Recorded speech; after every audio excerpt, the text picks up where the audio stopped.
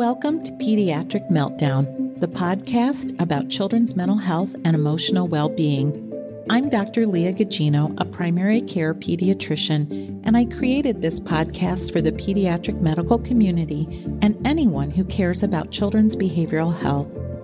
Pediatric Meltdown offers thoughtful conversations featuring experts from the field. Learn practical strategies from the best and become a savvier clinician. Hi, listeners. So glad that you could join me again today for another episode of Pediatric Meltdown. I know you all are so busy, and I really am grateful for you taking the time to listen. Today's guest is well worth the listen. Dr. Andy Garner is a clinical professor of pediatrics at Case Western Reserve University School of Medicine and a primary care pediatrician with University Hospitals Medical Practices in Cleveland, Ohio. Dr. Garner is a product of the Medical Scientist Training Program at CWRU and the Pediatric Residency Training Program at the Children's Hospital of Philadelphia. Dr. Garner is the co-author of the American Academy of Pediatrics' original and recently revised policy statement on childhood toxic stress. He has also co-authored an AAP published book entitled Thinking Developmentally, a great read, by the way. Dr. Garner is a past president of the Ohio chapter of the AAP, and he has served on several AAP leadership work groups, including early brain and child development, epigenetics, and poverty. Dr. Garner is passionate about promoting the safe, stable, and nurturing relationships that buffer toxic stress and build the rudiments of resilience. This is a really important conversation, and I'm so grateful that Andy and I met. Our paths crossed in the AAP when he was president of the Ohio chapter and I was president of the Michigan chapter. And again, this is just another reason why belonging to the American Academy of Pediatrics has been so important to me. Again, they are not sponsoring this podcast, but it is such an important part of my life. I just can't resist the shout out. So sit back and enjoy this conversation because it is really important, and think about ways that you might be able to implement change. Hi, Andy. How are you? Good. How are you? I'm doing great. I am so happy to have you here. I understand you're quite the on-air personality since this policy statement's come out. You're everywhere. Well, it's good. It's good to have opportunities to talk about relational health. Yeah, I didn't realize until I sat on the board of directors committee on policy how much work goes into these policy statements. So kudos to you. Thank you. I think it's a labor of love and lots of writing and rewriting. It is. You know, they talk about it's like making sausage, right? You know, you're taking little bits of this and little bits of this and lots of people's recommendations, and it definitely improves the product in the end. But it definitely is a labor of love, and so I'm so happy and relieved that it's out, and I'm grateful for everyone's input. Well, it's really important, and I think pediatricians that are out there should know how much work goes into these. And again, thank you for your time. Well, let's just dive right in. I just wanted to start briefly with why you chose to be a pediatrician. Well, I think there's probably two answers to that. There's a short answer and a long answer. So the short answer is that I learned early on that I really liked working with kids. When I was a kid, I was a fish. During the summers, I'd spend all year swimming. I was always on the swim team and lifeguarding. And when I became old enough, then I started teaching swimming lessons. And I think that's when I really got hooked. I remember kids just, holding on for dear life and trusting me to jump into the water. And I was totally hooked on working with kids and helping them face down scary situations.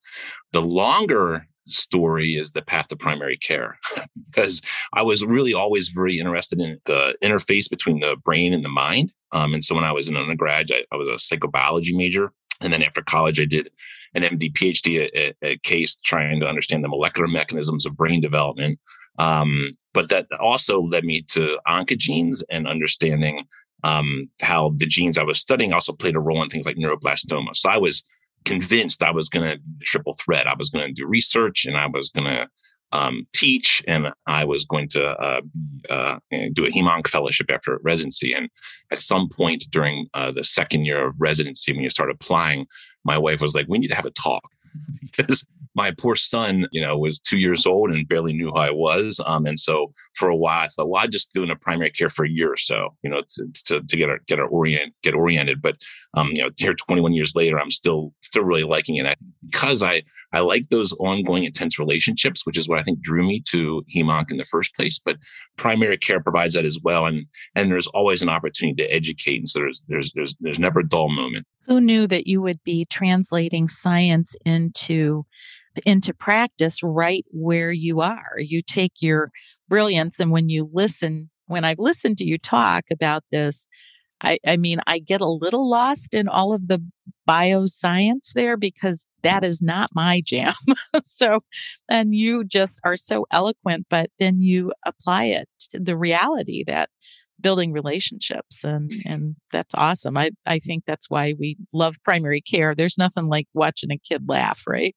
There's nothing better than that. And I appreciate your kind words. I think that, when I first finished with the program, I think my MD PhD program saw me as a failure because I wasn't the triple threat, but I've sort of found my niche here in terms of trying to translate science into what we do clinically. Yeah, I don't think that you need to be feeling like a failure at all. I think you raise the bar. So, you're so kind. Well, listen, you and I actually have met many years ago and have been talking about toxic stress and ACEs since it sort of, it kind of crept onto the scene. I mean, the primary study was done in like 1999, way back in the day. And then it somehow kind of crept into pediatrics, and then it kind of bloomed. But for those who might not know about ACEs and toxic or adverse childhood experiences and toxic stress, can you talk a little bit about what they are and how they affect children's well-being in a nutshell? Sure. So, the original adverse childhood experiences study was led by Vincent Felitti and Robert Anda. And there have been many publications from this one study, but the first one I think came out in 1998. And they looked at 17,000 primarily white, primarily middle-class adults.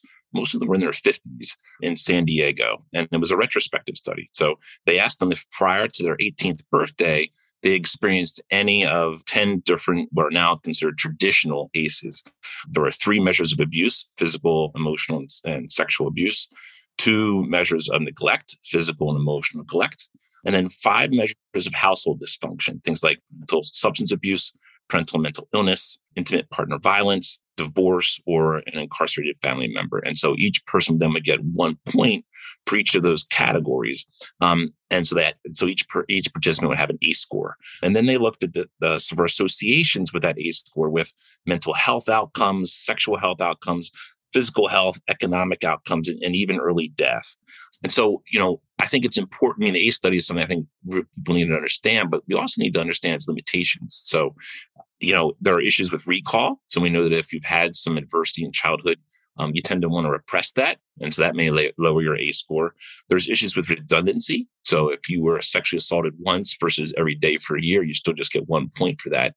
Or that was repetition rather. And then redundancy is more that there are more than one thing in each category. So if your mom, for example, was an alcoholic, but your dad did heroin, that's still just 1 point for substance abuse. But the point is, an ACE score is actually a relatively poor measure of a child's adversity. But nevertheless, they were able to show strong and dose-dependent associations between an ACE score and many outcomes down the line. And we're talking outcomes like decades later. And so that was sort of the intriguing part about the ACE study, is that it sort of gave us a hint that, what's happening in childhood doesn't stay in childhood, that there are things that are happening early on that are sort of coming biologically embedded and impacting outcomes down the line.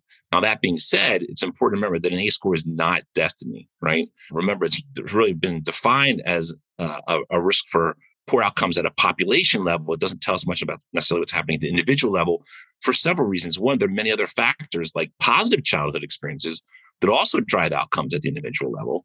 And there are many other ACEs other than the traditional ones that drive poor outcomes, like neighborhood violence and exposure to poverty and food insecurity and even racism. So in the policy statement, we talk about there being a wide spectrum of adversity. So when we talk about trauma, we tend to think about threatening catastrophic events like violence and abuse and bullying, but there are also ongoing conditions that are associated with poor outcomes, like, again, neighborhood violence and poverty and racism. So So the important thing is that all those types of adversity, they all trigger a physiologic response, right? So it's very hard to measure stress and adversity by looking at the precipitant. That's a very subjective, but you can look at the response. And so if you look at the biological response, you can sort of divide that into positive stress responses to adversity, where there are safe, stable, nurturing relationships that help turn off that stress response. They're tolerable stress responses, but a little more strong and enduring. But there are safe, stable, nurturing relationships to help turn that off to prevent prolonged changes. And then there's this idea of toxic stress, right? So toxic stress responses are those where the response is prolonged, it's strong, and as a consequence, there actually are biological changes. And so toxic stress helps us understand then how ACEs and other adversities sort of get under our skin and become biologically embedded. They literally change who we are at the molecular, cellular, and behavioral levels. And we have examples of that in terms of changes in methylation patterns from molecular changes and changes in brain connectivity, and even changes in how we adapt and cope with stress. So the other thing to keep in mind about this wide spectrum adversity then is that they also make relational health more difficult, right? So relational, interpersonal violence and sort of being isolated and excluded, and even just loneliness, they're sort of double whammies because they trigger a stress response and they move probably our most important buffer, which is those safe, stable, nurturing relationships that help us turn off the stress response, but also adapt in a healthy manner. Well, that's kind of a lot, right? There were a couple things that struck me that you said is that perhaps the original study underestimated some adversity because there were other things that it didn't take into account, like chronic abuse versus a one-time event. But also there were these other things like, the death of a parent or poverty or racism. So that just sort of broadens the scope, doesn't it? Sure does. Yeah. I mean, I think that's the point is that, there's these traditional ACEs. And I think, there's been a big push to understand what your ACE score is. But I think it's important we understand that's not the whole equation. We can't be defined by 10 bad things that have happened to us. We also have to consider that there are other adversities that are important. But even more than that, we have to start pivoting. And I think that's the main point of the policy statement is to start pivoting more towards acknowledging the relational health and those positive childhood experiences that tend to buffer adversity and also help us build resilience. And you kind of summed it up in that adversity is not destiny. And I like that because it feels hopeful.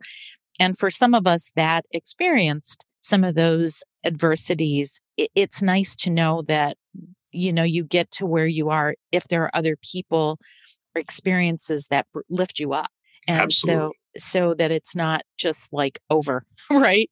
No, that's it. I think we have to be very careful when we start focusing on adversity. I mean, I think it's important to understand because it's played a role in who you are, but I think we need to be careful not to pathologize or victimize and to say, well, how's that affected you? Because it may have affected you in a good way. It may have made you more empathic. It may have made you decide you want to change systems that are broken. And so I think that, we have to see the broader picture. And I think that's one of the major points of this new policy statement is that toxic stress is a critical framework to understand, particularly now in the midst of a pandemic, as we're grappling with centuries of racism and widening inequities. The concept of toxic stress has never been more relevant, but it's a deficits-based approach, right? It helps us understand what the problem is. It doesn't in itself point us towards solutions. And I think that's one of the points of the policy statement is that we want to try and start thinking a little bit more about relational health, because relational health really helps us to find the solution, right? That not only is the treatment for toxic stress and adversity, it's actually the prevention. That is a perfect segue. And there was one other thing I was going to sum up that I think you were saying in that adversity is who you are. However, it's not who you will ultimately be. Yeah, exactly. So there's some other things that impact who you are. And I like also what you said about, out of your experiences comes strength things that have happened. I think I chose pediatrics because I wanted to keep kids safe. And I know that stems from some things in my own childhood. It doesn't make everything easy, but I think it makes me better at what I do. More empathic, sure.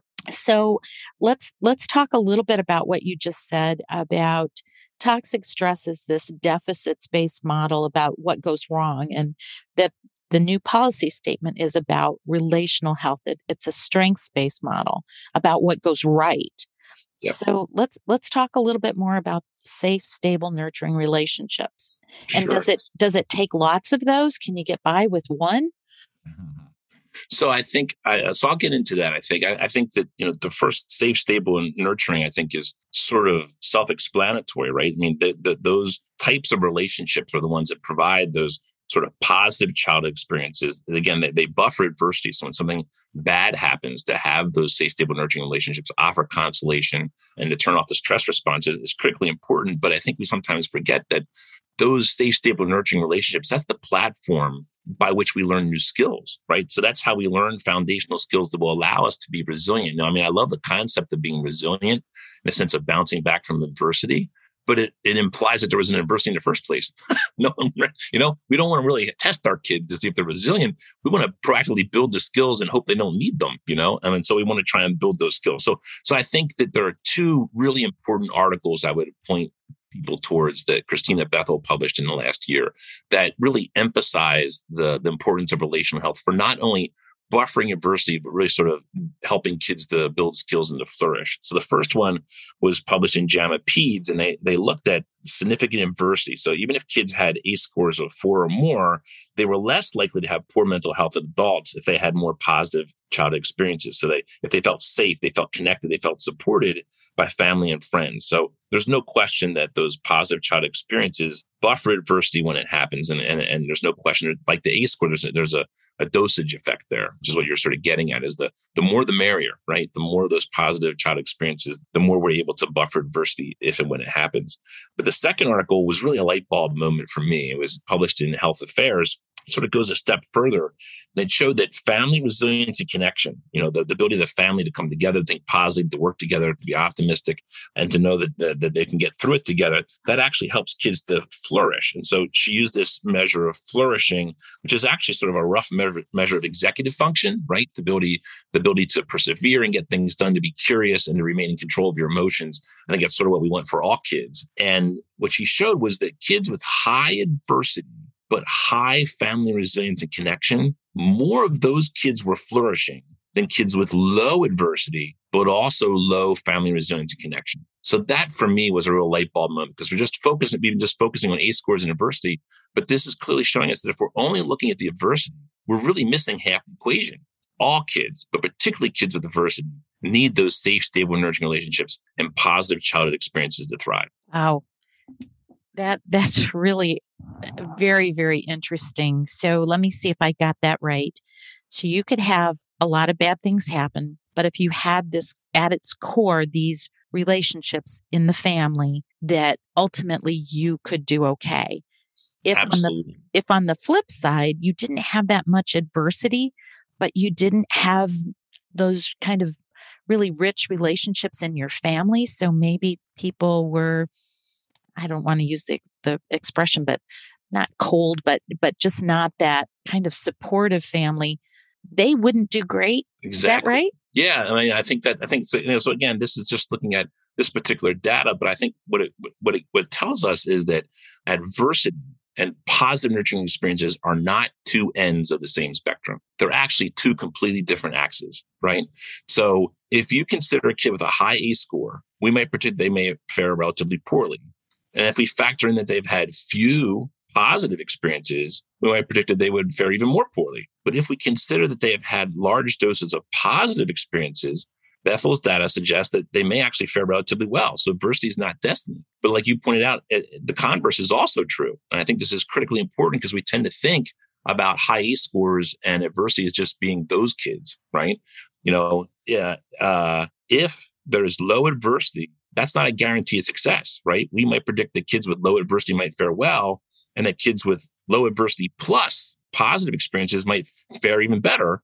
But Bethel's data shows that kids who have had low adversity, but also have few positive experiences, may actually fare relatively poorly. So all kids need positive experiences to thrive. Those safe, stable, nurturing relationships, the policy statement, says that those are biological necessities, right? Kids must feel safe, connected, and supported, not only to buffer adversity, but also to build the skills needed to be resilient. So as a pediatrician, how do you do that? I mean, I guess there's, I think there's a lot of stumbling over, do we screen for ACEs? Do we screen for social determinants of health? And somehow out of that, we do something about that. And that's complicated. And it's hard to kind of prepare for that, or, so what do you do about it? Right. And then there's the other part. How do you assess the strength of that family system in terms of, are they capable of promoting positive experiences? And if they're not, how do you help them with that? Right. So there's a lot to unpack there. I mean, I think that I see ACE scores. I see the social determinants of health. I see poverty, racism as all being potential barriers to relational health. And so I think that the way you try and unpack this, because there's so much to talk about, that in terms of strategies and skills we can use, that it gets a little overwhelming. And so I think that from my own simple mind, I try to organize things along a public health approach, right? Because there's so many things to do. Where do I start? How do I even organize these different potential interventions? So let's just briefly, think about what a public health approach says. Basically, it says there's no one-off magic bullets, right? We need layered approaches. And if you recall the public health pyramid, you've got sort of universal primary preventions. They sort of form the base. Then you got targeted secondary interventions for those that are higher risk. And then you got sort of indicated treatments, which are sort of the tertiary prevention to prevent the disease from progressing down the line. So if you think about how we apply that to like lead poisoning, starting at the top of the pyramid, we're going to do chelation, right? So if someone clearly has lead poisoning, we're going to chelate them. And then secondary preventions, we're going to try and target those at risk by, depending on your zip code, we're going to do lead-based risk screening, right? And then that the primary prevention, that the foundation of the whole approach, though, is to abate lead and get rid of it out of paint and gas and that sort of stuff. And so, particularly with what happened there in Michigan, we don't want to just chelate and we don't want to just screen. We actually want to get rid of the risk of lead in the water, right? So universal primary preventions are the foundation. So I think we apply that to toxic stress. Again, talking about the top of the pyramid there are interventions we can do for kids that have experienced significant adversity and are experiencing toxic stress. So, and things like attachment and biobehavioral catch-up and child-parent psychotherapy and parent-child interaction therapy and trauma-focused cognitive behavioral therapy. These are all evidence-based treatments for kids that have experienced significant adversity. So there's no question we need to treat it when we see it, but we want to go upstream a little bit. And that's where we get into, like you're suggesting, a little bit of fuzziness in terms of which screen should we do? What should we be testing for? And I think that's the problem, is going to vary a great deal on the population you're serving, where you're serving. So certainly parent and childhood ACEs are something that we should probably know about. Whether or not you are in a place where you can actually implement a screen is a different story. Implementing screening is a whole nother talk we can talk about, but it's a process, right? And it's an opportunity to deepen the relationship. It's not so much a procedural thing as much as a tool to increase the relationship. And then there are lots of research now looking at biomarkers, trying to have clinic-friendly biomarkers for looking maybe at methylation patterns or looking at hormonal levels, interleukin levels, looking at telomere lengths, those sorts of things. Those are just research-based at this point, but at some point down the line, it may very well be that I'm concerned about this kid and I'm going to send, just like you'd send a celiac panel, you may send a toxic stress panel off and be able to determine whether or not this kid has been exposed to as having biological changes that are consistent with significant adversity. So that's sort of the secondary preventions, again, sort of identifying that population that's higher risk. But the foundation is we got to decrease the sources of family and child stress, right? I mean, that's the universal primary prevention if you're looking at it from a toxic stress framework.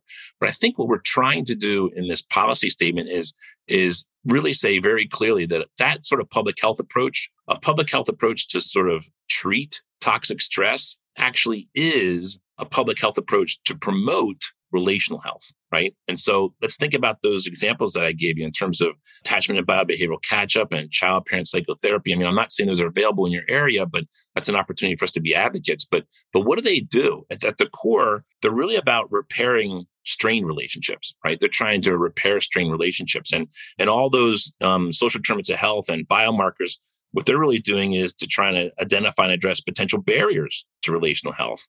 And then there are lots of programs out there to try and promote the capacities for 2-generational relational health, right? How to develop and sustain those safe, stable, and nurturing relationships. So I know we all want an algorithm. We all want a straightforward, this is what you do type thing, almost like ACLS or PALS, but I don't think we can do that because I think each situation is different. We have to treat each person as an individual, and we also need to understand our population. And another thing I would say is that it's a process. I like the analogy to growth mindset, right? That we're already doing a lot of this work already. I think what we need to do is try and organize it in a logical way.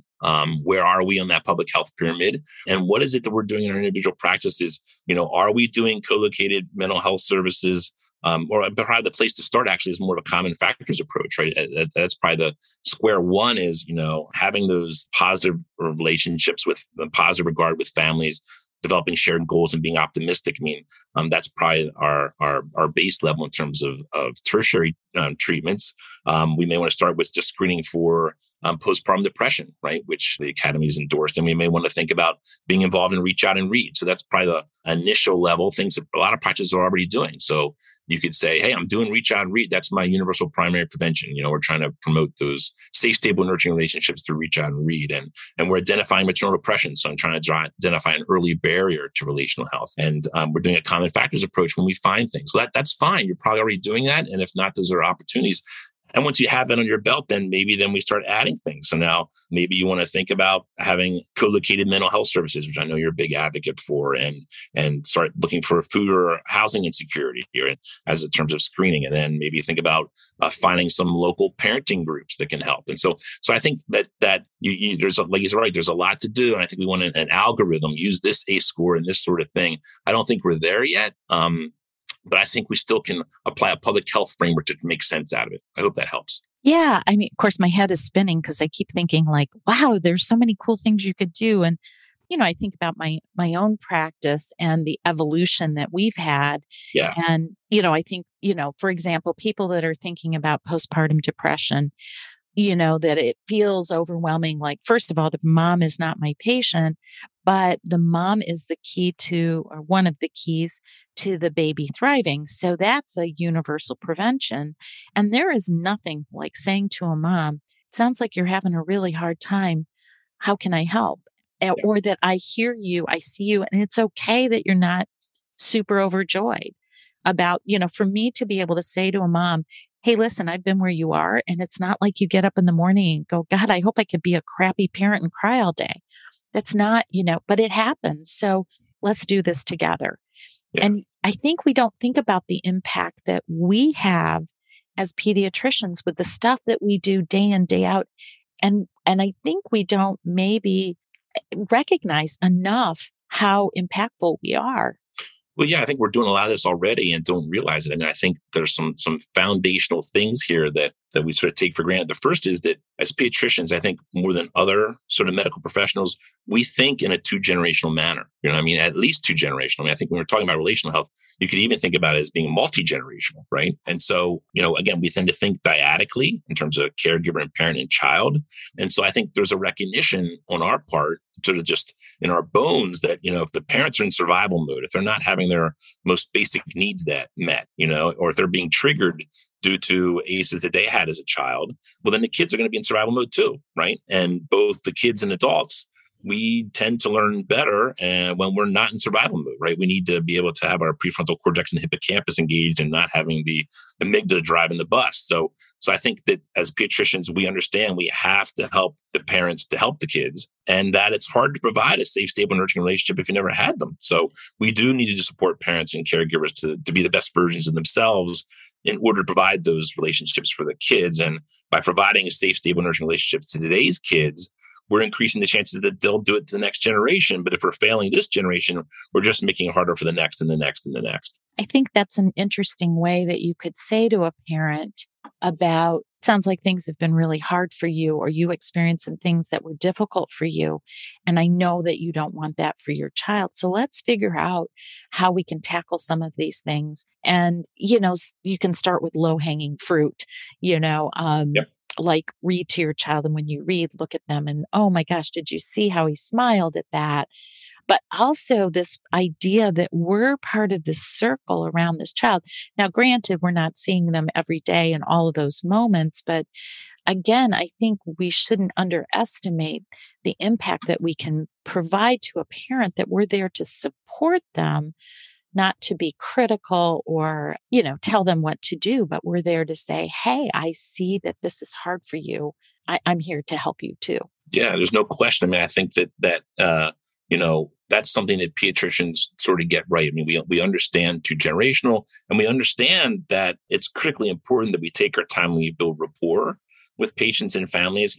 So I think we recognize that solid therapeutic relationship is really our only lever for change, right? I mean, if we don't have I that love that. Say that again. Well, I think, if we don't have solid that therapeutic, what was that? Well, if we don't have a solid therapeutic relationship, that's really our only lever for change, right? I mean, if you think about it, we focus on the child's behavior, and those are the things we want to try and address. But the best way to address that actually is through the parents' behavior, because they're with them 24/7. We see them for only a certain amount of time during the day. And so, in the infant mental health circles, they talk about a parallel processing, right? About how the way we interact with parents and caregivers, we're hoping that's going to get translated in the way that the parents and caregivers interact with their child 24/7. It's almost like the principle of, if we send a kid to see a physical therapist or a speech therapist, it's now not how often they actually see the speech therapist that predicts outcomes.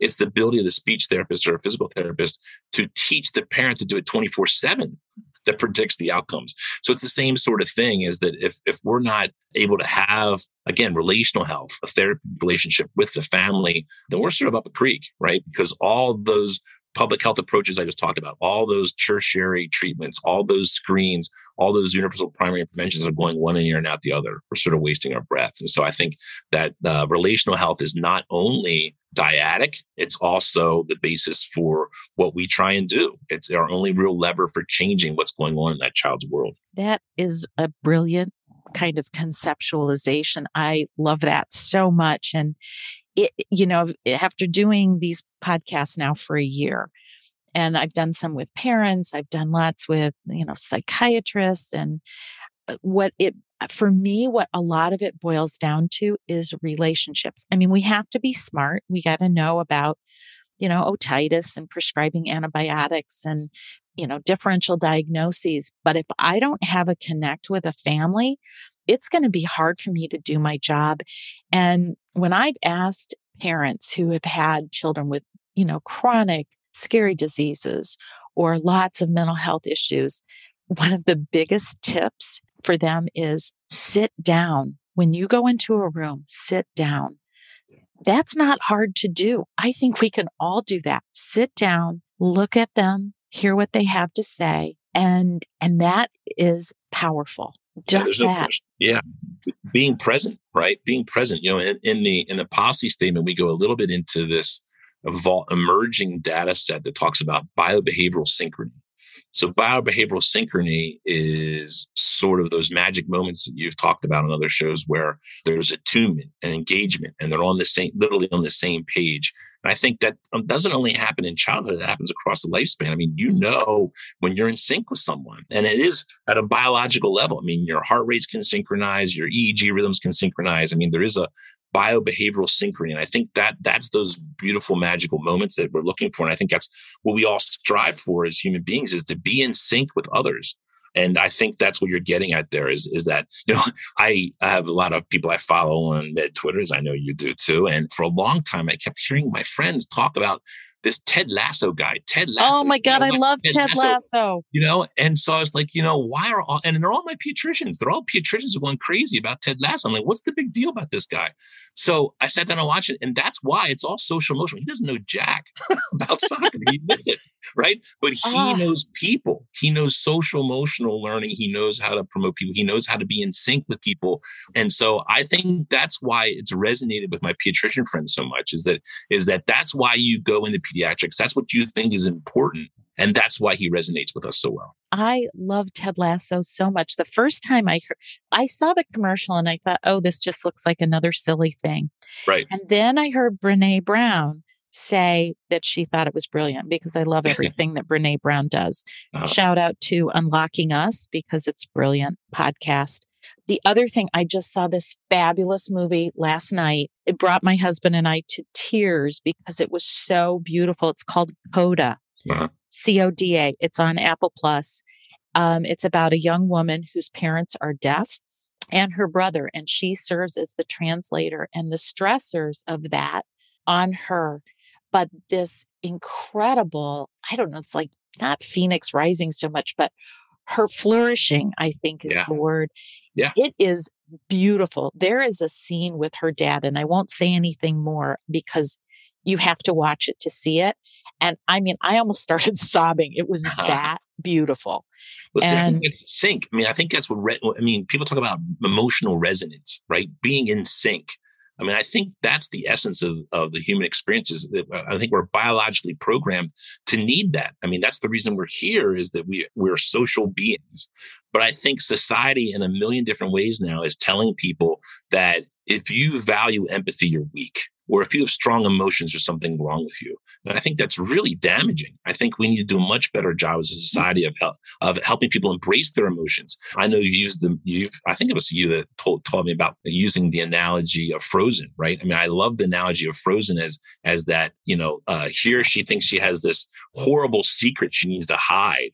When in reality, it's her superpower. She just needs to learn how to control it. And I think it's the same thing with our emotions. I think there's absolutely nothing wrong with strong emotions. I say it a million times every day in my practice, that it's okay, particularly now with the pandemic, to be angry, to be frustrated, to be disappointed. That's part of being human. There's nothing wrong with that.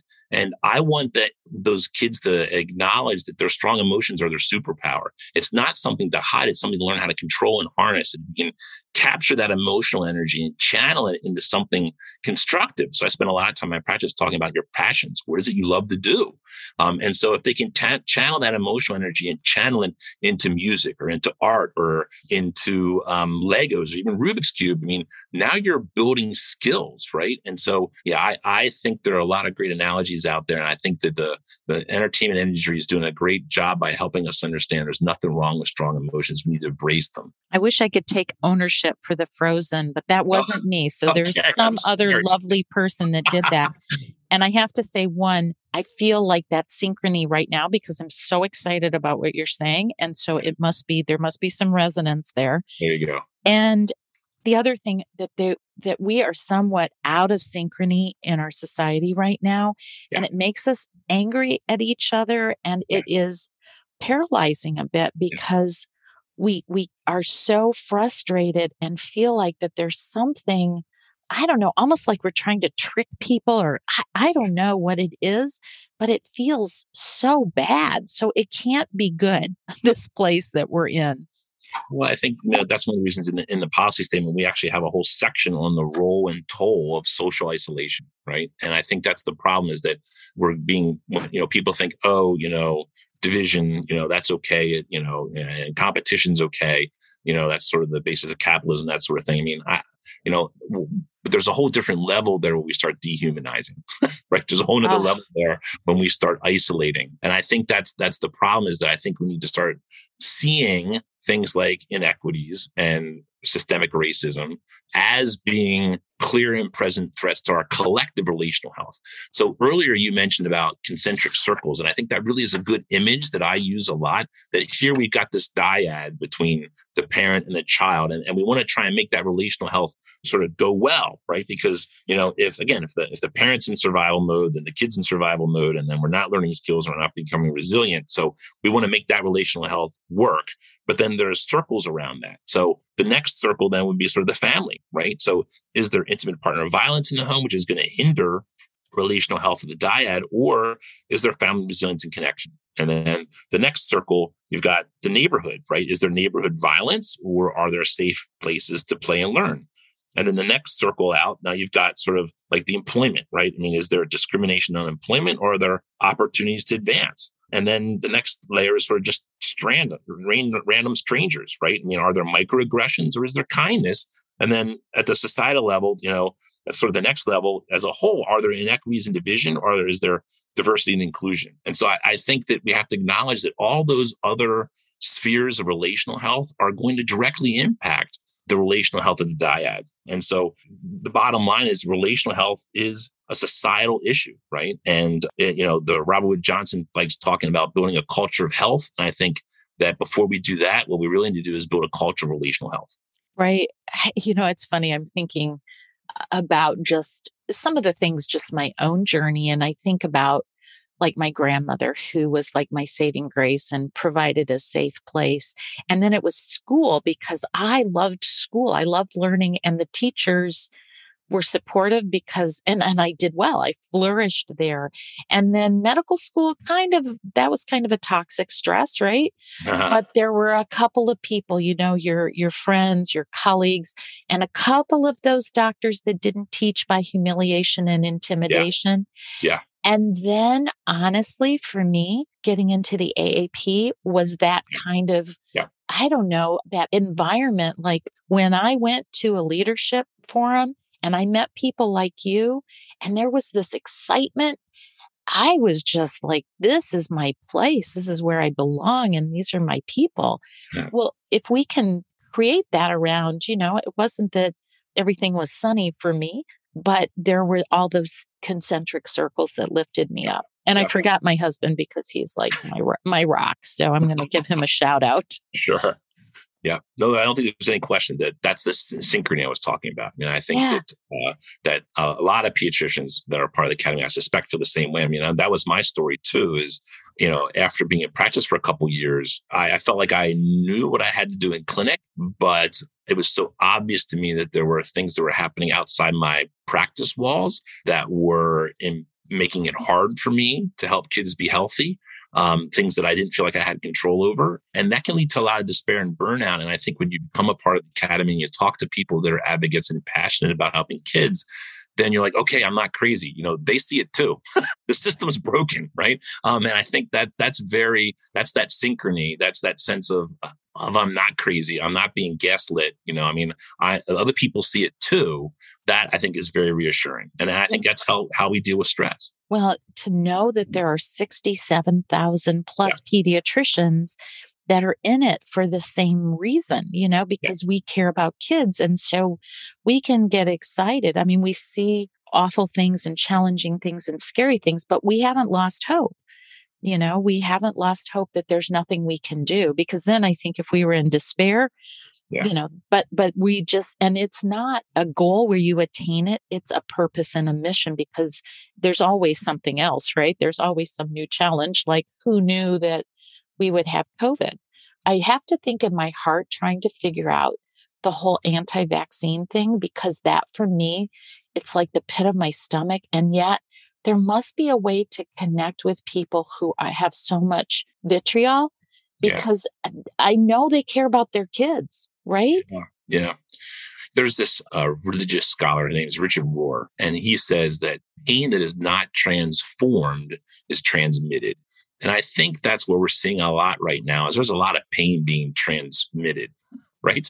I think that we probably aren't doing a very good job as a society at helping people understand that it's okay to have strong emotions, but it's what you do about it. And I think that because we've sort of poo-pooed emotional intelligence for so long that emotions are weak, that we have people doing a lot of transmitting and not a lot of transforming.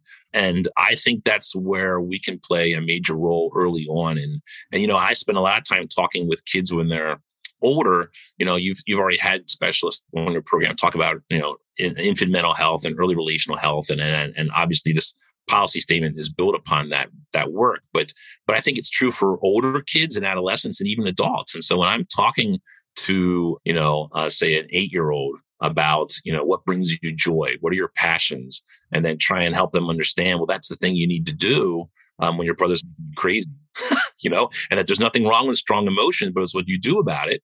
I'm secretly hoping the parents are listening too, right? Again, there's a parallel processing going on there that, that it's okay to have strong emotions, right? But you have to BYOJ. You got to bring your own joy. I love that. You got to BYOJ, bring your own joy. Find those things that you love to do and acknowledge that that's the thing to do when I'm overwhelmed. That's the thing to do when my brother's making me crazy. Because if I start yelling and screaming, then I'm the one who's going to get in trouble. If I can stop, walk away, and do one of those healthy distractions, now I'm, like I said before, I'm harnessing that emotional energy and channeling it into something that's going to make me a better person someday. And so, I think that whether we're talking about, whether wearing masks or getting vaccines, there are a lot of scared people out there. There are a lot of people that have been hurt financially. And as a consequence, we're seeing a lot of anger and transmission of that trauma. And yeah, so I don't think I have the answer on those issues because it hits me in the gut too. I mean, believe me, as a pediatrician, I try and make things as simple as I can, and in my mind, you get a shot so you don't die because we know if you get a shot, Seems you're like not it going to should die. be. It Seems should be like it obvious, should be but simple, but right? it should also be obvious too that you wear a mask so you don't kill someone else. So the Yeah. masks aren't about you. You're doing that because you may be asymptomatic and you may kill someone else. And one of the increasingly frustrating things I've seen is people who had COVID and did very well. And as a consequence now think there's no need to get a shot or wear a mask. But the truth is there's clear data. If you get the vaccine, even if you've had COVID, you're less likely to get it again. With Delta, you're half as likely to get it again. And again, you're not going to kill someone else. So, I mean, when you make it simple like that, how can you say, I love my neighbor, but I'm not going to wear a mask? And so I think we have to cut through all the political spin and say, if you haven't had COVID, get a shot because then you're not likely to die. And whether you've had COVID or not, you should get a shot and you should wear a mask because you're going to be less likely to kill someone else. Yeah, it should be simpler. And I think, we all want this to be behind us. And it just becomes sort of this flashpoint of anger of I'm Yeah. right and you're wrong and you're Yeah. treading on my freedom. But if you end up in the hospital on a ventilator, you aren't free. I think it comes down to you don't understand my pain. And I think that's the problem is that I think there were a lot of people, think about people in the restaurant industry and the service industries and travel industries and just small businesses that got hurt financially really bad and see masks as people saying, I'm more concerned about the virus than you. And so I think we have to try and bridge that gap of understanding and see why that makes people so angry. And so, I mean, I'm not saying I agree with that perspective in any way, but I think we have to try and reach them, meet them where they are and understand. So, I often use a phrase in my practice too, that hurt people, right? Yes. So if someone's being angry, if someone's transmitting that anger and frustration, they've probably been hurt in some way. And the only way you heal that hurt is with kindness and understanding and trying to be in sync with them, because we all know what happens when we start finger pointing and calling names. It doesn't get any better from there. Right. Back to bring your own joy and, random acts of kindness and find those common points, which sometimes can be their child. I think we may not agree, but we can both agree that we want what's best for your child. Absolutely. Well, this has all been so wonderful. And for me, it's a shot in the arm to have a little bit of positive hope. I mean, it's hard to watch the news and I, fear for, what's happening in Afghanistan and, now Haiti with, another earthquake. I mean, as if people haven't been traumatized enough. Yeah. You can't even trust the ground that you walk on, but you can only do what you can do and find those ways to find joy in your own life and share it with those that you can. And, send out your vibes to the universe.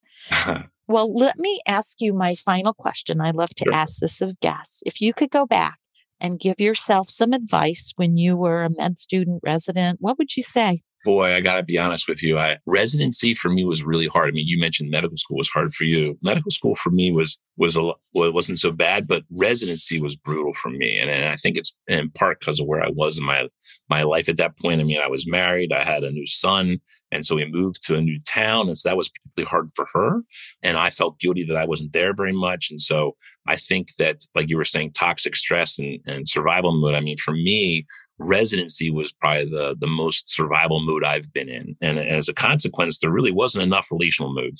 And so I probably need to do a public apology to all my co-residents at the time because it was a tough time. And so I think that if I were to try and, I don't think I could do one thing. I think I'd say two things. The first is try to worry less, right? Because when you worry, I think we tend to get defensive and to be less relational, and trust your instincts more. Those would be the two things that I would say. And I think those are really hard things to do as a resident in training, because, I think that to be a competent, empathic physician, I think it demands a little bit that you're sort of in that imposter syndrome thing, right? Because we're called to convey confidence and optimism and hope, right? And in order to promote healing and growth. But then we also have to have the humility and vulnerability to acknowledge and learn from our mistakes. And so there's this constant tension, right, between what we're called to be, and basically trained to be, sort of omniscient and perfect, versus what we really are, right? I mean, we're human and fallible, right? And so, I think there's this great quote from the movie Darkest Hour, right? It's about Winston Churchill. And so he feels the weight of his world on his shoulders, right? I mean, he has to decide, am I gonna, capitulate to Hitler? Am I gonna fight him? And literally millions of lives are on the line, and his wife knows that he's just torturing himself with second guessing. And she says, "You are strong because you are imperfect, and you are wise because you have doubts." And I think that for us to perform that same sort of magic for others, right, to sort of reframe their weaknesses and insecurities as being absolutely perfectly human, and like you're saying, the change the way parents see their kids. And I think that process of healing and growth has to begin with ourselves, right? And so I would tell myself as a resident, you're strong because you're imperfect, and you're wise because you have doubts. So, dude, worry less and trust your instincts more. I love that. I'm a huge worrier. I get like A+ for worry. Yeah.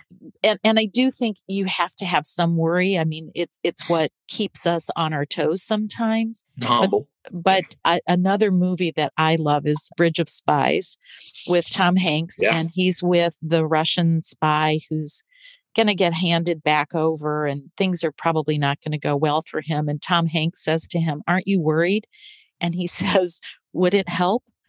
Right, and exactly. I think about that often. Like, does it help? I mean, a little bit is okay, but it gets in the way. And, I would also say residency was a challenge for me. And honestly, were it not for my husband, I think I would have thrown in the towel many times.